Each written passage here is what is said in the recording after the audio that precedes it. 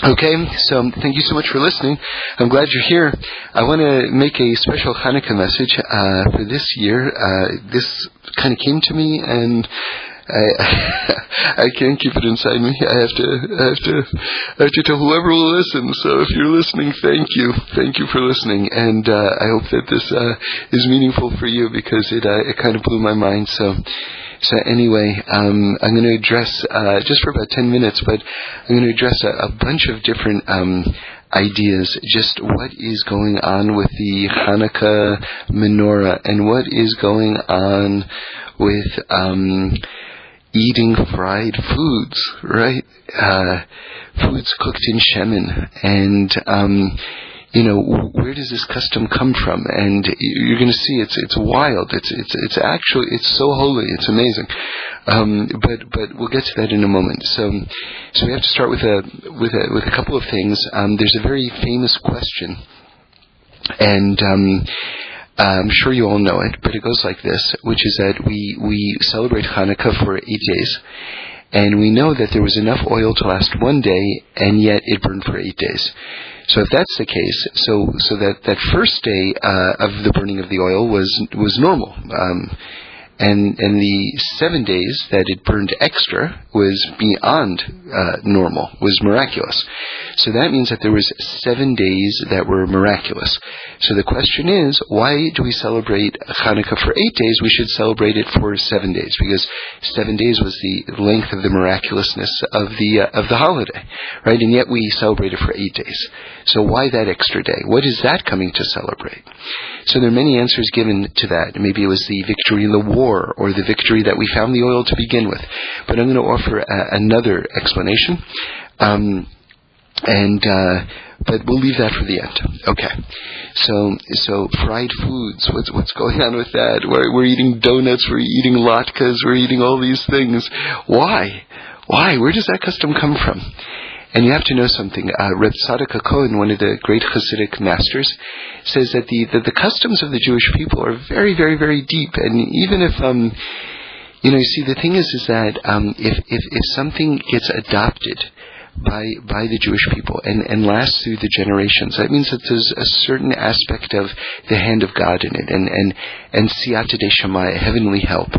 And the fact is that Jews, while we don't have prophecy today, we nonetheless are still the children of prophets. And so when something sort of like arises from us and gets instituted successfully, then that means that there's something very, very, very deep about it. And so something like eating fried foods, there's a depth to it. So we're going to try to offer an explanation. Okay. Now it's going to sound like we're going to radically shift gears right now and change topics, but believe it or not, you'll see how this is very much on the same topic. Okay. But a new idea. What was the whole idea of manna?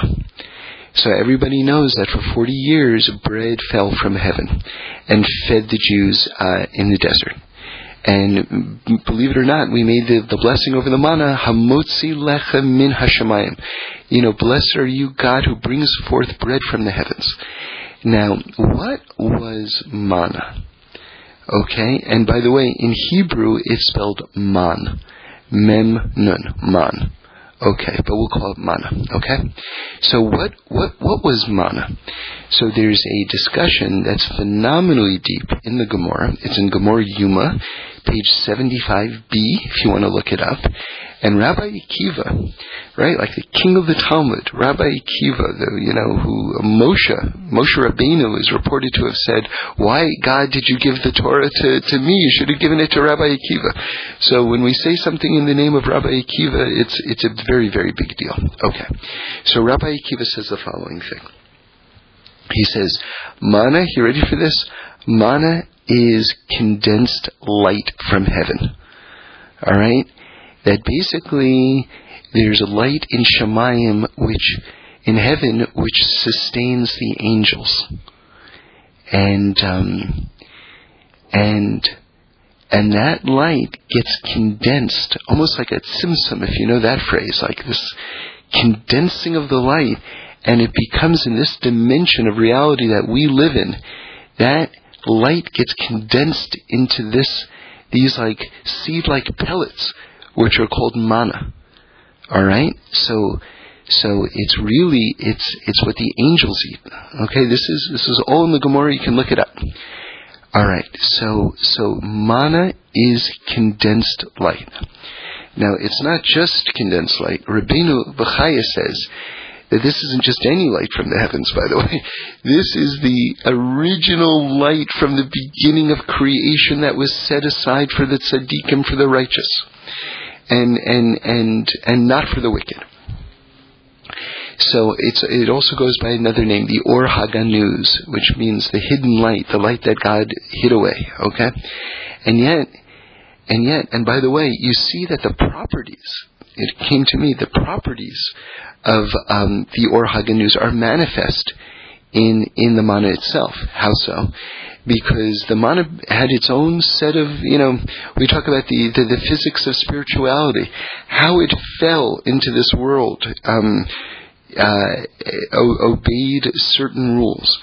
It fell very close to the tents of the righteous, so that they could just kind of walk out and get their daily bread. And for those who were, not so righteous, they had to really walk to find it. All right, now listen to this. It says that original light was set aside for the righteous, meaning it's very close to the righteous, and it was set aside so that those who weren't righteous wouldn't have access to it. So you see that when that light became hardened and sort of materialized in this world in the form of manna, it was very close to the righteous, whereas the wicked had to go out and really search for it. So anyway, but the main point here, the headline here, is what Rabbi Akiva is saying about manna, that manna is condensed light. Okay. Now listen to this. What was the whole miracle of Hanukkah done with? It was done with oil. Now, the Hebrew word for oil is shemen. Shin, mem, nun. Shemen. That means oil. Now, what is shemen? Sheman. She is a prefix in Hebrew. It means of. Man. In other words, shemen is a derivative of manna. So that's very intense. That's very, very intense. Because just like we said that manna is sort of condensed light, this shemen, especially this sort of miracle shemen that we found, was also condensed light. Not only that, but our rabbis teach that the light of the Hanukkah menorah is the light of the Or Haganuz.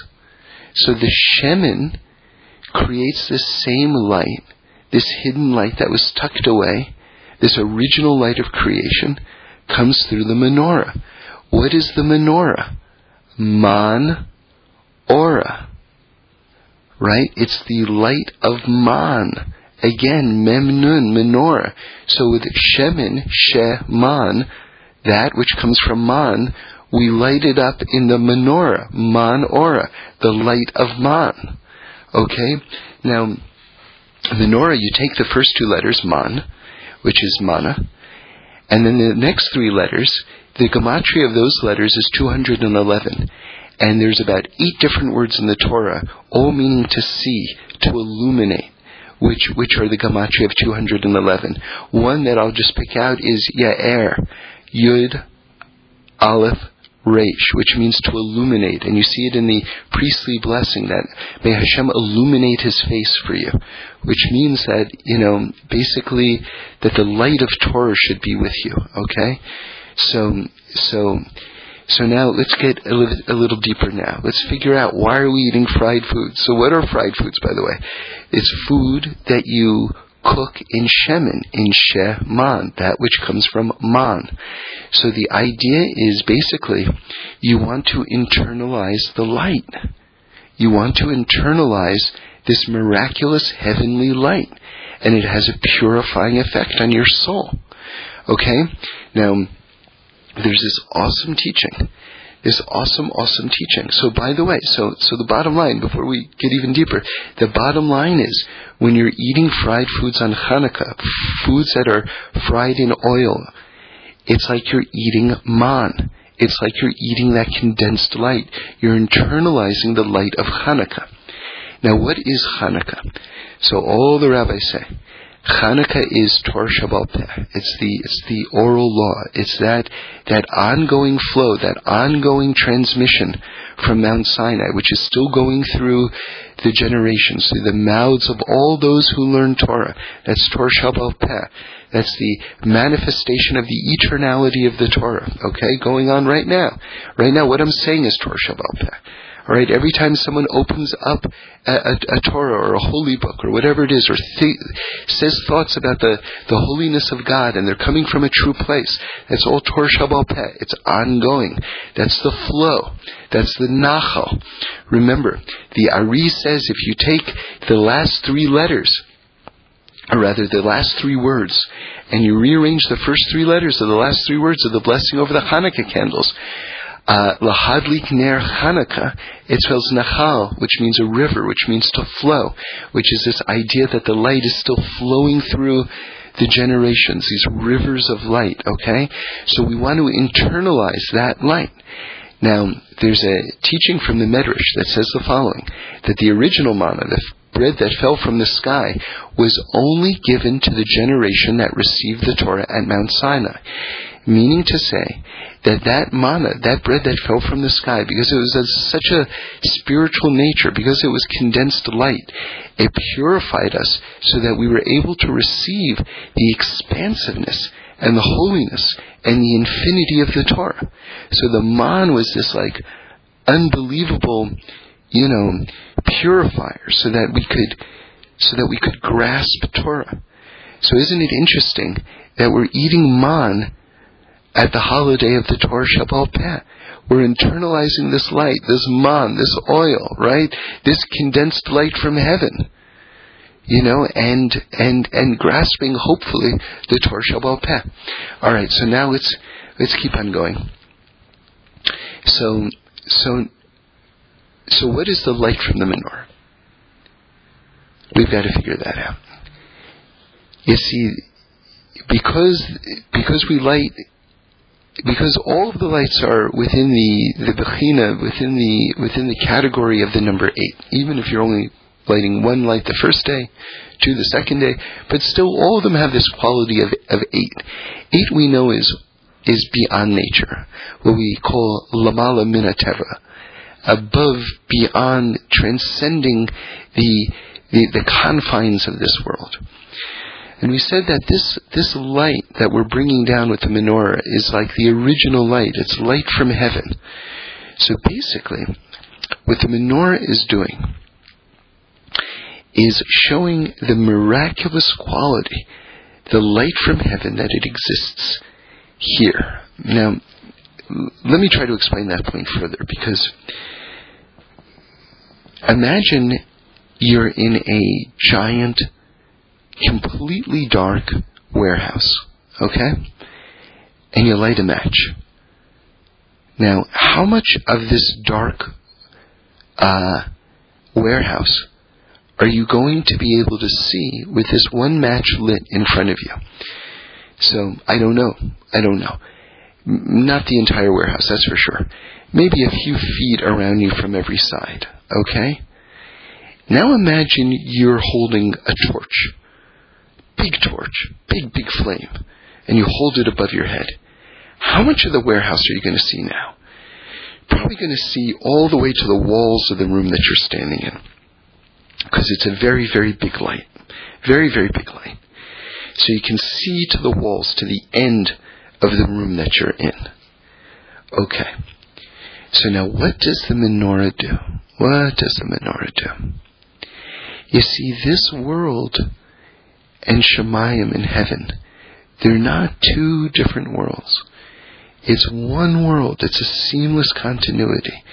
We go from this world to the next world. One seamless continuity.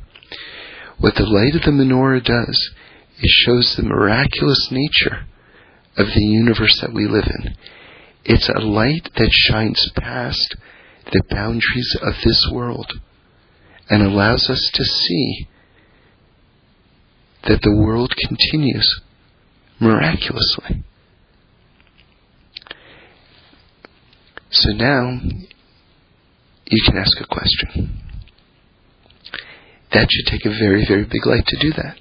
If I'm following you, I don't know if you've ever seen floodlights in a movie premiere, but what they do is they shine a light, a giant light, like a floodlight, all the way into the sky, and they kind of go back and forth. I think we've all seen that.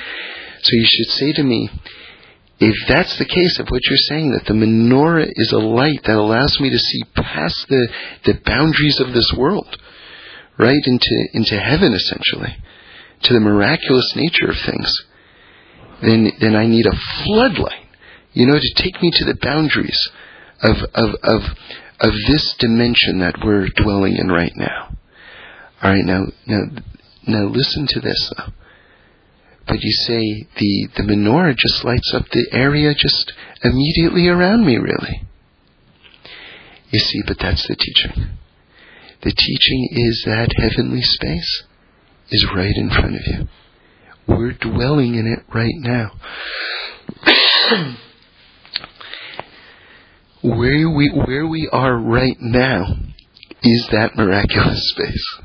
The idea that this is earth and earth is cut off from heaven and that we only have our own rules here and that the light of the miraculous doesn't shine into this dimension, it's exactly what the menorah is coming to uproot. The menorah is telling you, no, that miraculous light, that heavenly light, that heavenly sphere is here right now. And now we can answer the question that we started with. Why do we light 8 days and not 7 days? What is the miracle that we're celebrating with the first candle?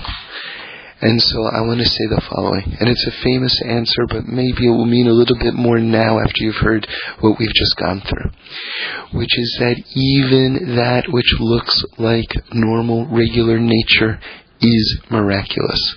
In other words, who says oil should light? Who says oil should light? Who says that fire should illuminate?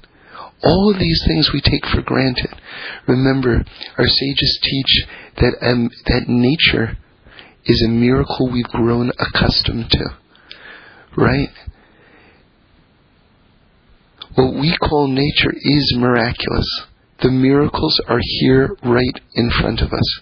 Existence itself is an ongoing miracle. So Hashem should bless us. We should appreciate the depths of our teachings and our minhagim, our holy customs. Fried food, I know it's got a bad reputation in our current scientific understanding, right? Our arteries are poor arteries, but this is the closest we're going to come to being able to eat man, condensed light, shemen, sheh, man, of the man, the menorah, the illumination of the man, heavenly light condensed in this world. Happy Hanukkah, Happy Hanukkah.